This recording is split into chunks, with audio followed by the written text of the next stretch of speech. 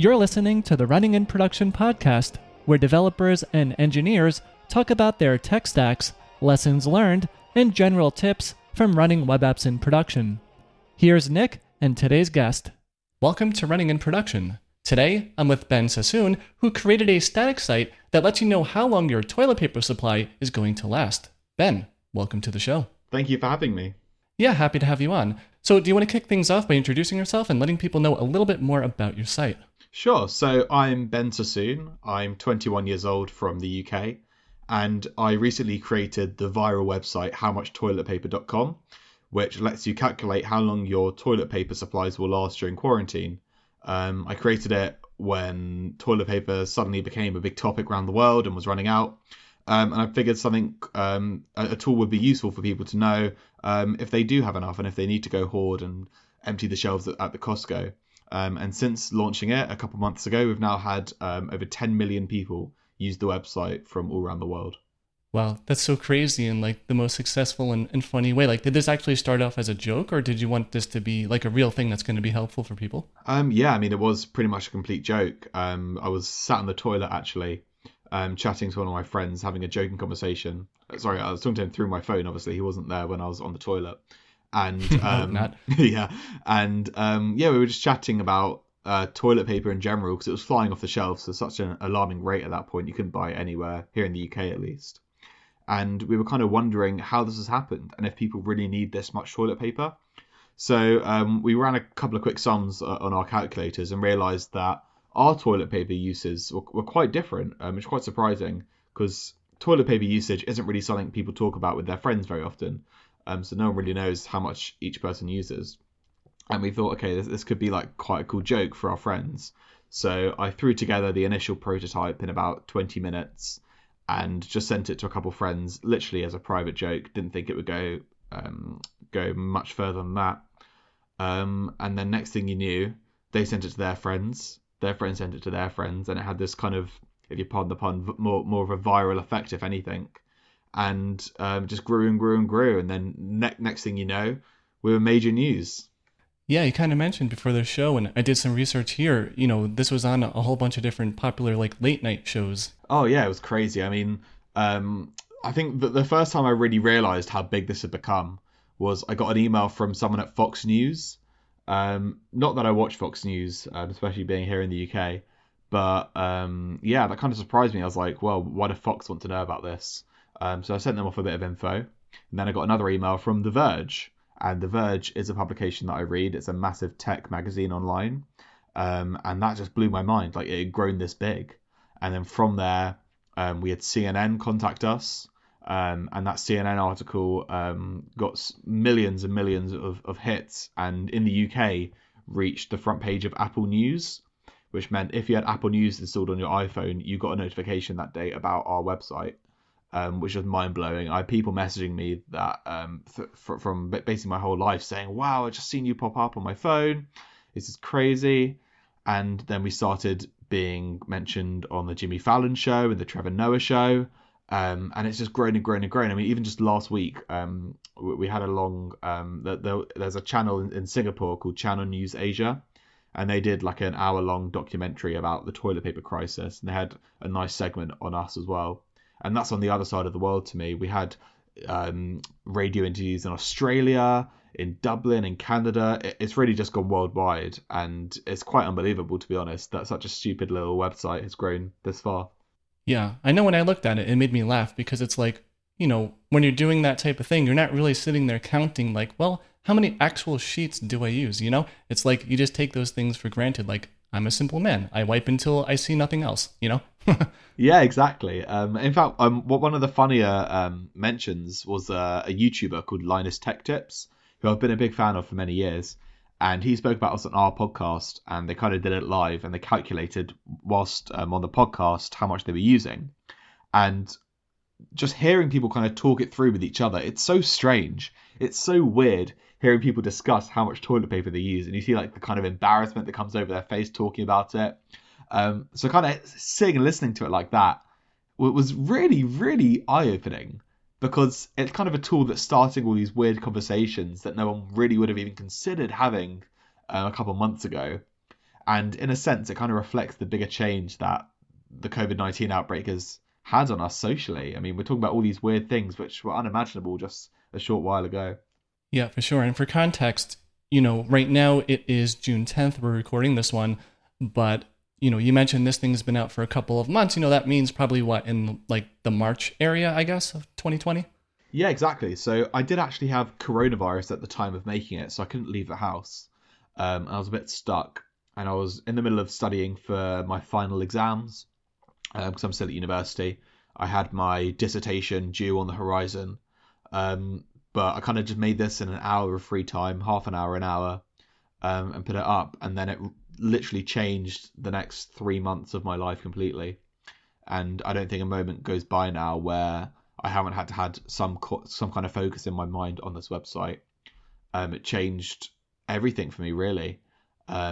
Even down to my university got heard about it and got in contact with me, and we had a lot of conversations with like the press officer for the uni, because it was great press for them, and they gave me some extensions on my work and my exams to kind of accommodate for all these interviews I was doing. So it really just reached every aspect of my life, which was quite unexpected, and not really something I wanted to be branded as. A toilet paper website perhaps isn't the most glorifying thing that someone can make and be known for, but yeah, I'm running with it. Yeah, no, that is very cool, man. Like, I definitely want to congratulate you on the success. Like, 10 million users in 2 months, like, it just went viral. Very cool. But we're on a roll here talking about like, the business side of how this thing grew and all sorts of interesting things like that. But maybe now we can switch our focus to the technology. So what type of tech stack do you use here to get, basically an MVP up in like 20 minutes? Yeah, sure. So yeah, again, I want to emphasize how quickly this was up, and this was not ever meant to be a project that would consume 3 months of my life. It was literally a joke made in one evening, which then kind of spun out of control. So I didn't really do anything special, to be honest. I didn't use any frameworks. It's essentially just HTML, CSS, JavaScript, and a bit of Bootstrap. I wrote it up in VS Code because that's my usual text editor. And the design was really, really simple. It was just a Jumbotron using Bootstrap, a couple of sliders using JavaScript and HTML input fields. And it was at the start as simple as that. And I pushed it to GitHub, and I made that repository to be my GitHub pages. I don't think I didn't even have a proper domain name at first, but GitHub make it so easy just to throw up a static site in literally minutes without any real work at all. So that was kind of how we built the MVP. It was just on GitHub pages without much really involved in it. But then once we started to grow, we had to look into a lot of different things to do, especially once it was growing out of control. Because GitHub pages, for example, they say you're allowed 100,000 requests per month. And we were reaching that like every couple of hours.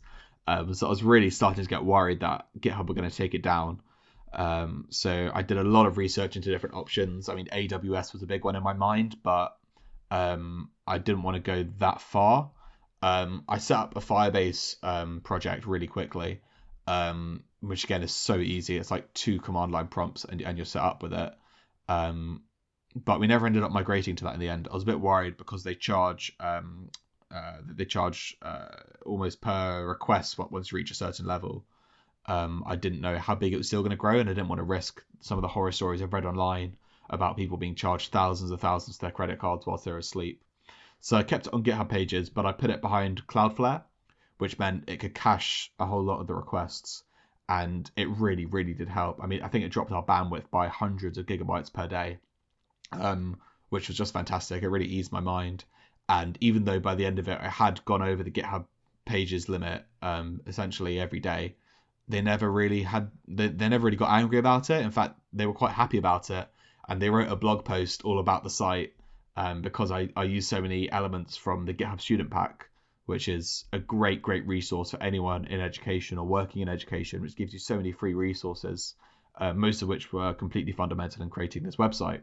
And because GitHub kind of liked it, I thought it was quite funny, they pretty much let it slide. And it's still on GitHub to this day, actually.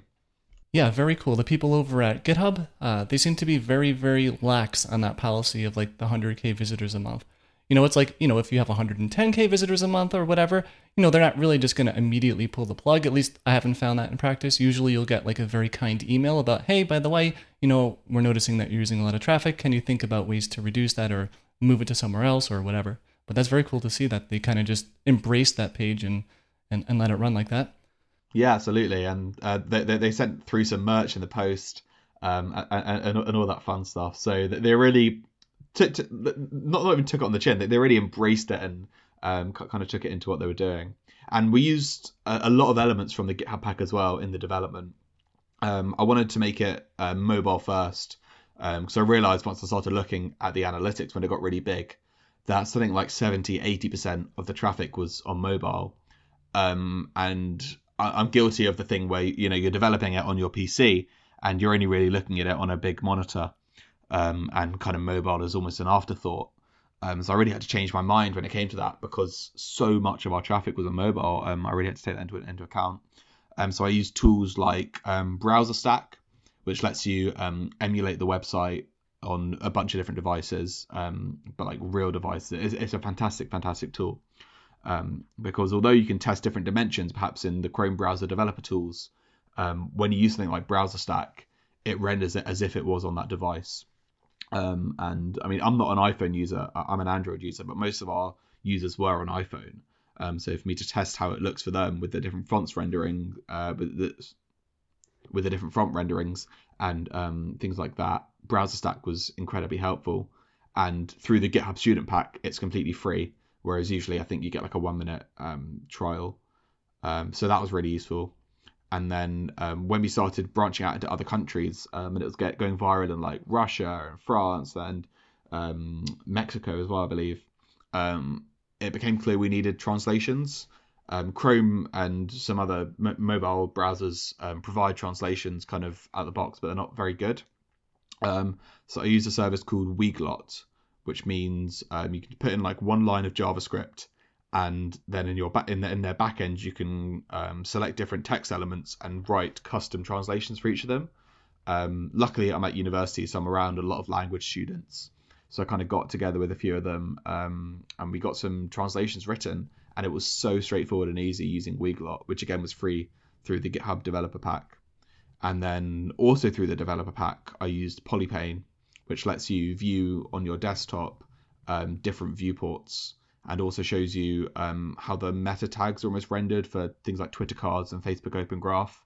And because we're being shared so much, that was really vital to be able to see clearly how different thumbnails are being rendered, and all that kind of stuff, which is just vital in like a social media age.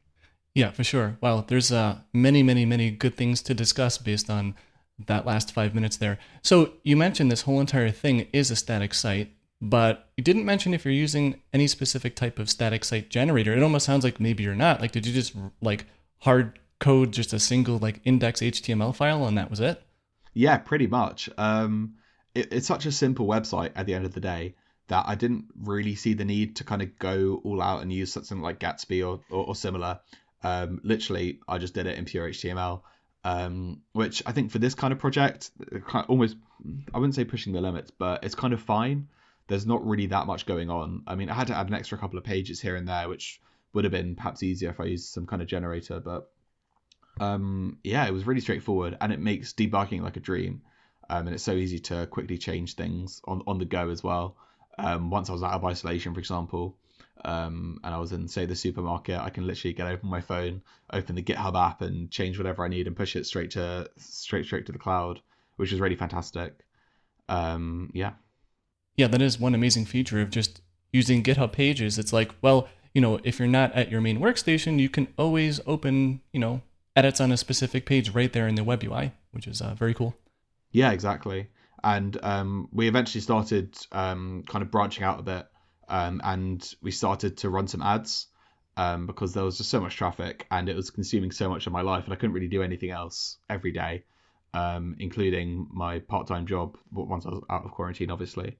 So I started to run some ads just to kind of almost compensate us for what we were doing, and the kind of time that it was taking. And we used Ezoic for that.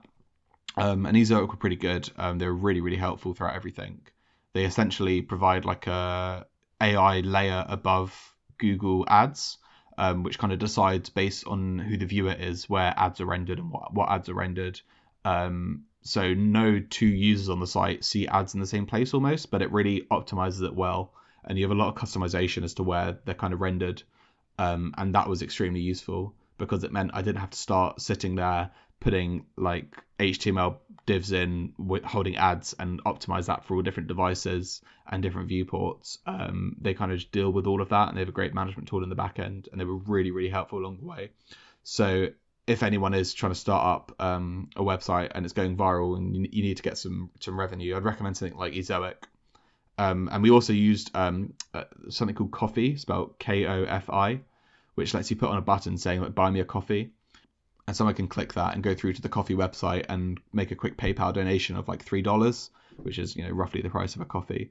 And we were getting hundreds and hundreds of these because it's just so quick and easy for someone to do. So I'd highly recommend things like that: PayPal donation buttons, Ko-fi buttons, and running ads through something like Ezoic. Right. Yeah, it's interesting. I haven't really got a chance to speak with anyone on this podcast yet about the topic of like advertisements. Like personally for me, like, you know, I'm kind of anti-advertising, but I understand that for a lot of businesses, like that is sort of kind of necessary. Do you want to go into maybe some like decisions you made to pick that specific ad service that you're using? And is it just basically just a wrapper on top of AdSense then, right? You mentioned Google Ads, or is it more of like paid ads like AdWords? Yeah, absolutely. I mean, like one of the most important decisions I made, and one of the hardest decisions I made, was the decision to run ads. I'm the kind of guy that has uBlock Origin on all the time. I never see ads online, and I don't really like ads. But I've never really been in the position where I'm the one running the ads, and it was a really weird change of mind, and I had so much back and forth in my mind about it. But in the end, we did decide to run ads, and it was a good decision. It's helped set me up for what is now, you know, a really hard period of unemployment for a lot of people.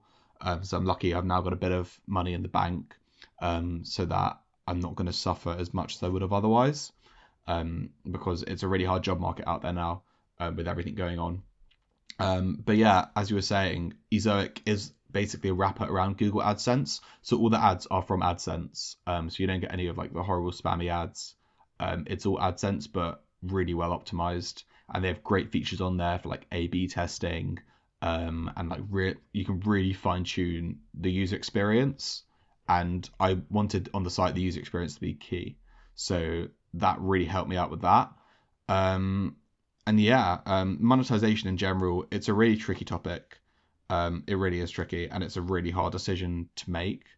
But once you make it, there are a lot of services that can help you out, but you got to be really careful as well. Ezoic actually ended up being the third advertisement provider we went through, because the first two just ended in disaster. Really disaster. I was very inexperienced. I'd never done ads before. I tried applying for just Google AdSense straight away, but that takes a really long time to get accepted on your own. And I think I was actually rejected a couple of times, because you've got to have a lot of content on your site to make that work. You've got to be like a really good blog or e-commerce site, with a lot of content. And we didn't have any content. It's just a couple of sliders. So I went with some alternative companies that ran ads, and we went live with the first one. And as soon as we went live, whenever I went on the website, it opened like a million tabs on my phone with like really spammy content. And anywhere I clicked would launch like a new pop-up. It was just a disaster. I couldn't believe what I was seeing, so I quickly disabled it. And they couldn't really give me an answer as to why that happened, and they couldn't figure out how to solve it until the week later. And I wasn't prepared to wait that long for spammy ads like that, because they weren't through AdSense. And then the second company we went through, I won't name and shame on here, but they were based in New York, and eventually they blocked out my account and completely ghosted me and stole a couple of $100 from me, because of a disagreement we had over email. And still to this day, they haven't got back to me. So that's money lost. So again, avoid them. But Ezoic were really, really good. And because they're very trusted and kind of, again, a wrap around Google AdSense, it's very safe and there's very little risk involved compared to going with like these kind of lower name ad brands. Right. Very cool. Yeah, you don't need to really get into like revenue numbers here, but was it worth it to put all three of those different ways of gaining money on your site, like between the Buy Me a Coffee, PayPal, and the ads? Like, are they roughly like a third each, or is there like, oh, this one was like 80%, then the other stuff is 20%? Sure. So this is something that actually really surprised me. For things like the coffee button and the donate button, we had like a PayPal donate button as well. I wasn't really expecting anyone to use that. I'm just a student. I don't think I've ever really gone to a website and liked it so much that I've wanted to donate to it. But we were getting hundreds and hundreds of donations. I'd get an email from PayPal every time we got one. And I honestly couldn't believe it. And people were leaving such lovely messages, because you can leave a message as well through Coffee. And people were just loving it. I couldn't believe it. We're getting donations from all around the world. I think we must have had at least 300 or 400 donations individually, which just blew my mind. I mean, I never expected to get that kind of response, and it's just incredible how generous some people are on the internet. You often only really hear of all the bad things of the internet, really, but yeah, people are really, really generous and really wanted to help out and just loved it. So that was really, really great. And then, so yeah, that was for donations, but for ads, it did generate a lot of revenue, like way more than the donations would, especially when you're getting those levels of traffic. I mean, I think at its peak, we were getting, I think, like $5,000 a day just from ad revenue, which is pretty crazy when you think about it. Like, this was a site I set up with like a $7 budget just to buy a domain name and not much else. So to be generating like that kind of money from ads each day is, I'd say, life-changing, actually. And it was not something I expected when going in. I was kind of expecting maybe a couple dollars a day here and there, but not thousands of thousands. Yeah, that is amazing, man. Congrats on that. Like 5K a day, even if that ran for a couple weeks or a month or something, that's like almost 2 years salary in a lot of like pretty well-off businesses, you know? Yeah, absolutely. And it was completely new to me. This is kind of my first online business in a sense. And it kind of quickly taught me how to work in a business. It's not something I've really done before. I was having to make really hard business decisions, a lot of which were really, really risky. I was having quite a lot on my mind at the time. It was a lot to weigh up, and this was in the middle of doing like my final uni exams. Yeah, probably close to having a breakdown a few times, but I think it was worth it in the end. Right. So earlier you mentioned that, there's some sliders here where you can pick various options of like how many sheets do you use and other things like that. When it comes to writing the JavaScript for this, did you use just vanilla JavaScript or jQuery or something else? Sure, yeah. I mean, it's pretty much just vanilla JavaScript. All it is really is taking the values from the DOM and just applying really quick maths. I mean, this is the kind of funny thing. Like, the entire maths for the whole website is like 6 lines of JavaScript code, and it could be a lot less if I wanted it. But it's just clean if I split it up this way. But yeah, this entire website is essentially built around 6 lines of code, and everything else is just kind of a wrapper on that. So it takes the values from each sliders. It times together the sheets, the number of wipes, the number of toilet visits, and the number of people, and then does a couple more calculations to find the number of rolls you use every day based on how many sheets you tell it you have on your roll and use per day. And then, yeah, it kind of rounds the result of the total sheets divided by the number of sheets used every day and gives you an answer. I mean, that might sound quite complicated when I'm saying it out loud, but it's literally like five or 6 lines of JavaScript. It's really that simple. Right. Yeah, I can just visualize like a couple of variables, like this gets that value, that value, that value. Then you just, add them up, divide, and you're done, basically. Yeah, exactly. I mean, this is the thing that has really taught me that websites don't have to be complicated to be popular. You don't have to have like the next big machine learning algorithm or, blockchain insert buzzword here to get a lot of traffic. Simple is kind of the best in that sense. And you're opening yourself up to a bigger audience if you keep it simple.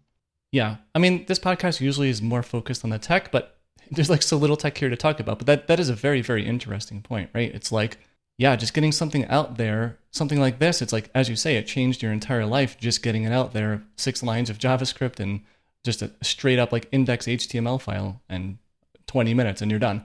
You read some other things like on Hacker News and all their tech sites, and it's like, yeah, you feel like you need to reinvent or invent some insanely complex thing to have a successful business or, even a side project, Yeah, absolutely. I mean, once you have just a simple idea, which a lot of people can relate to, I mean, it's just plain rolling from there.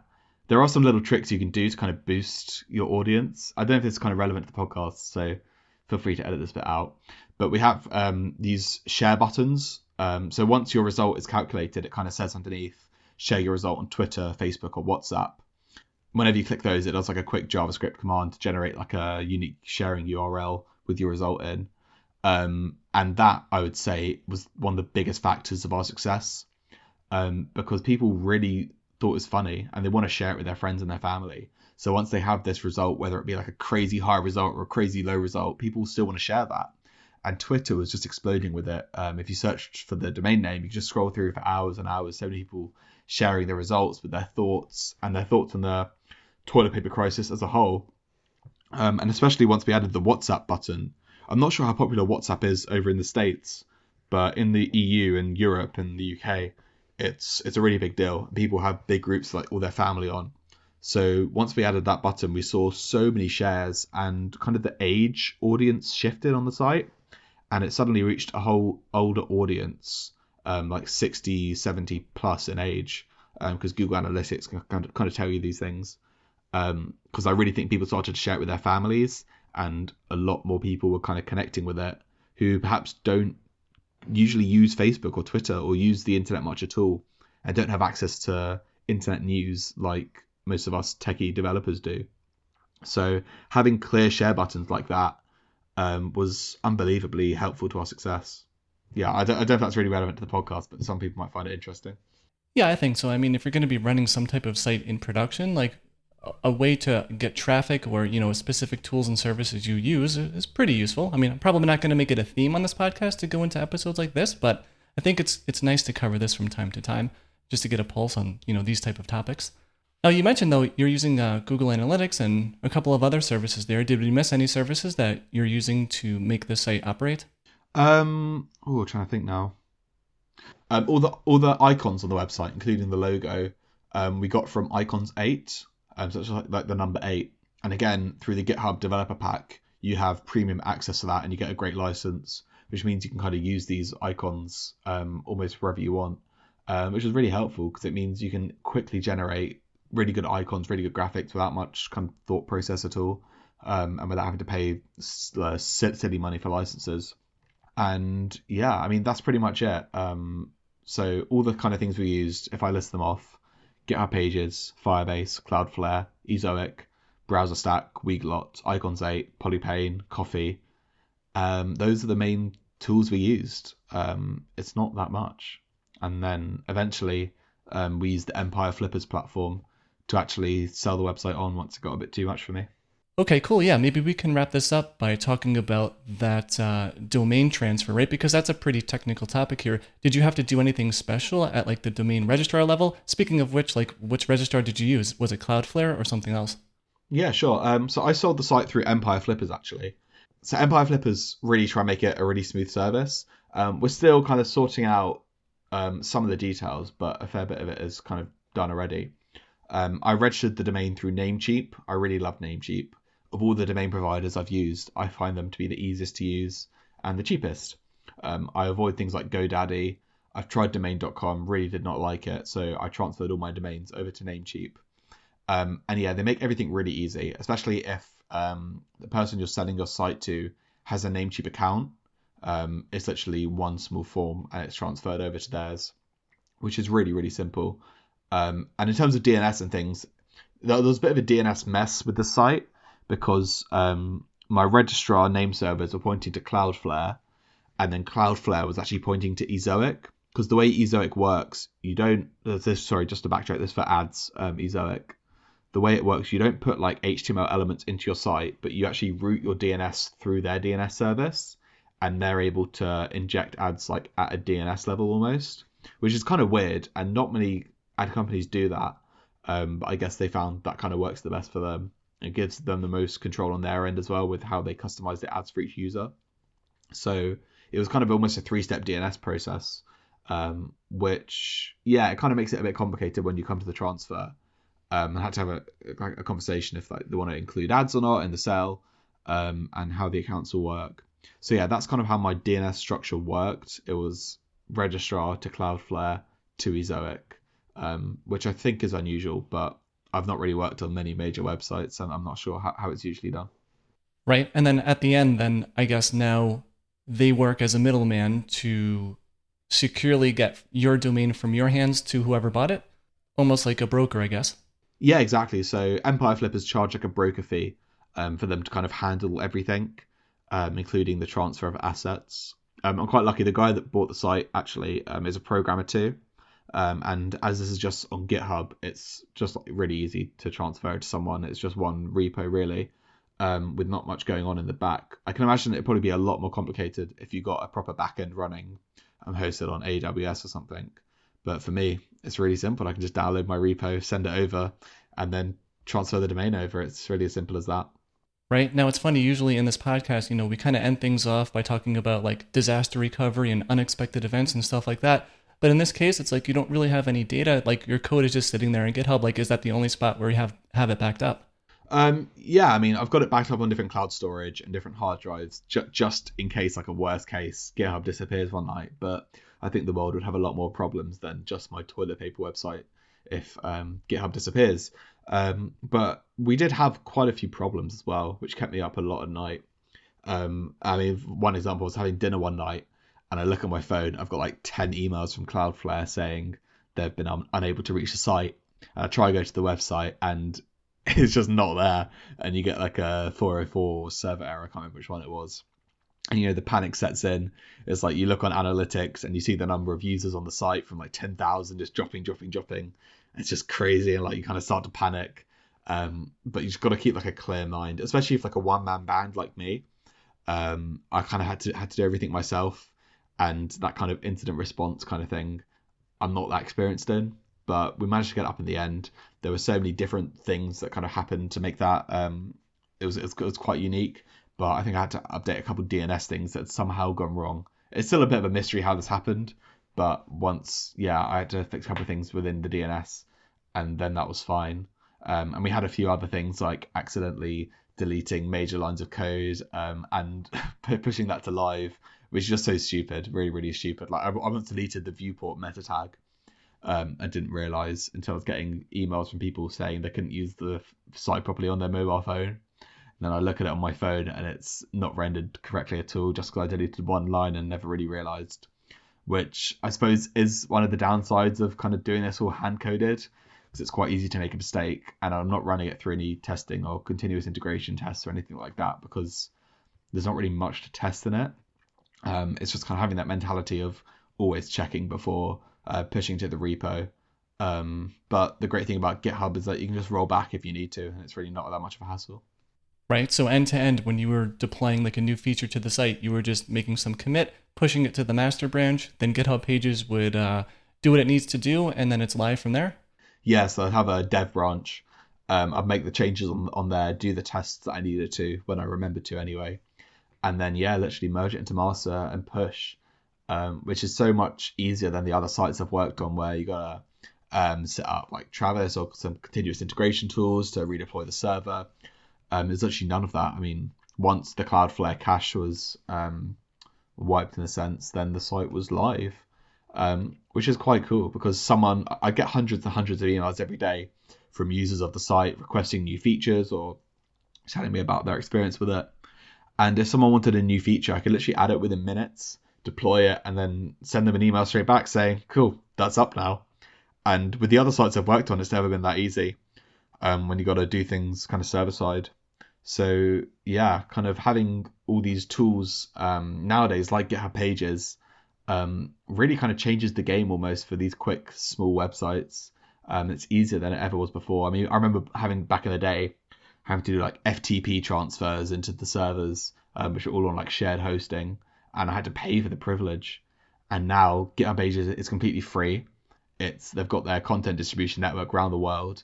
It's easier than ever, and you can have things up there in one command. Right. Yeah, and then you have Cloudflare sitting on top of that to really help you out with certain things like, DDoS protection and just overall being able to serve a heck of a lot of traffic like what you had. This is like the textbook case of having nothing and then suddenly getting like millions of people viewing it very fast. Yeah, exactly. I mean, when I set out to make this, I never planned for any of this to happen. So having amazing tools at my disposal like Cloudflare, which you can get set up within essentially minutes, it really is like a savior almost. And if I didn't have that running and I didn't deploy something like Cloudflare Or perhaps when I set up the site, I put it on like a shared hosting with my registrar for like a couple dollars a month. It never would have been able to scale to this level. Even just as a static site, once it reaches like certain levels of traffic, it can just grind to a halt. So having all these free tools nowadays, which I don't remember being available like a couple of years ago when I was setting up little sites then, it really just makes it easier than ever to come up with an idea, launch an MVP within literally minutes, and be able to scale to millions and millions of users. Yeah, for sure. So Ben, thanks a lot for coming on the Running in Production podcast. It was really great having you on. Thank you very much. And I hope I've brought up a couple of new things that perhaps haven't been mentioned on the podcast before. And I hope your viewers found it interesting. Yeah, definitely. And before we wrap this up, do you want to share any links to your site, Twitter, GitHub profile, anything like that? Yeah, sure. So you can visit howmuchtoiletpaper.com, or you can follow me on Twitter. My username is Ben Sassoon, BenSassoon. Cool. And on that note, to everyone listening, thanks for tuning in, and I'll see you in the next one. You've been listening to the Running in Production podcast. You can find a full archive of the show at runninginproduction.com. Also, don't forget to subscribe using your favorite podcast player or leave a review if you like the show.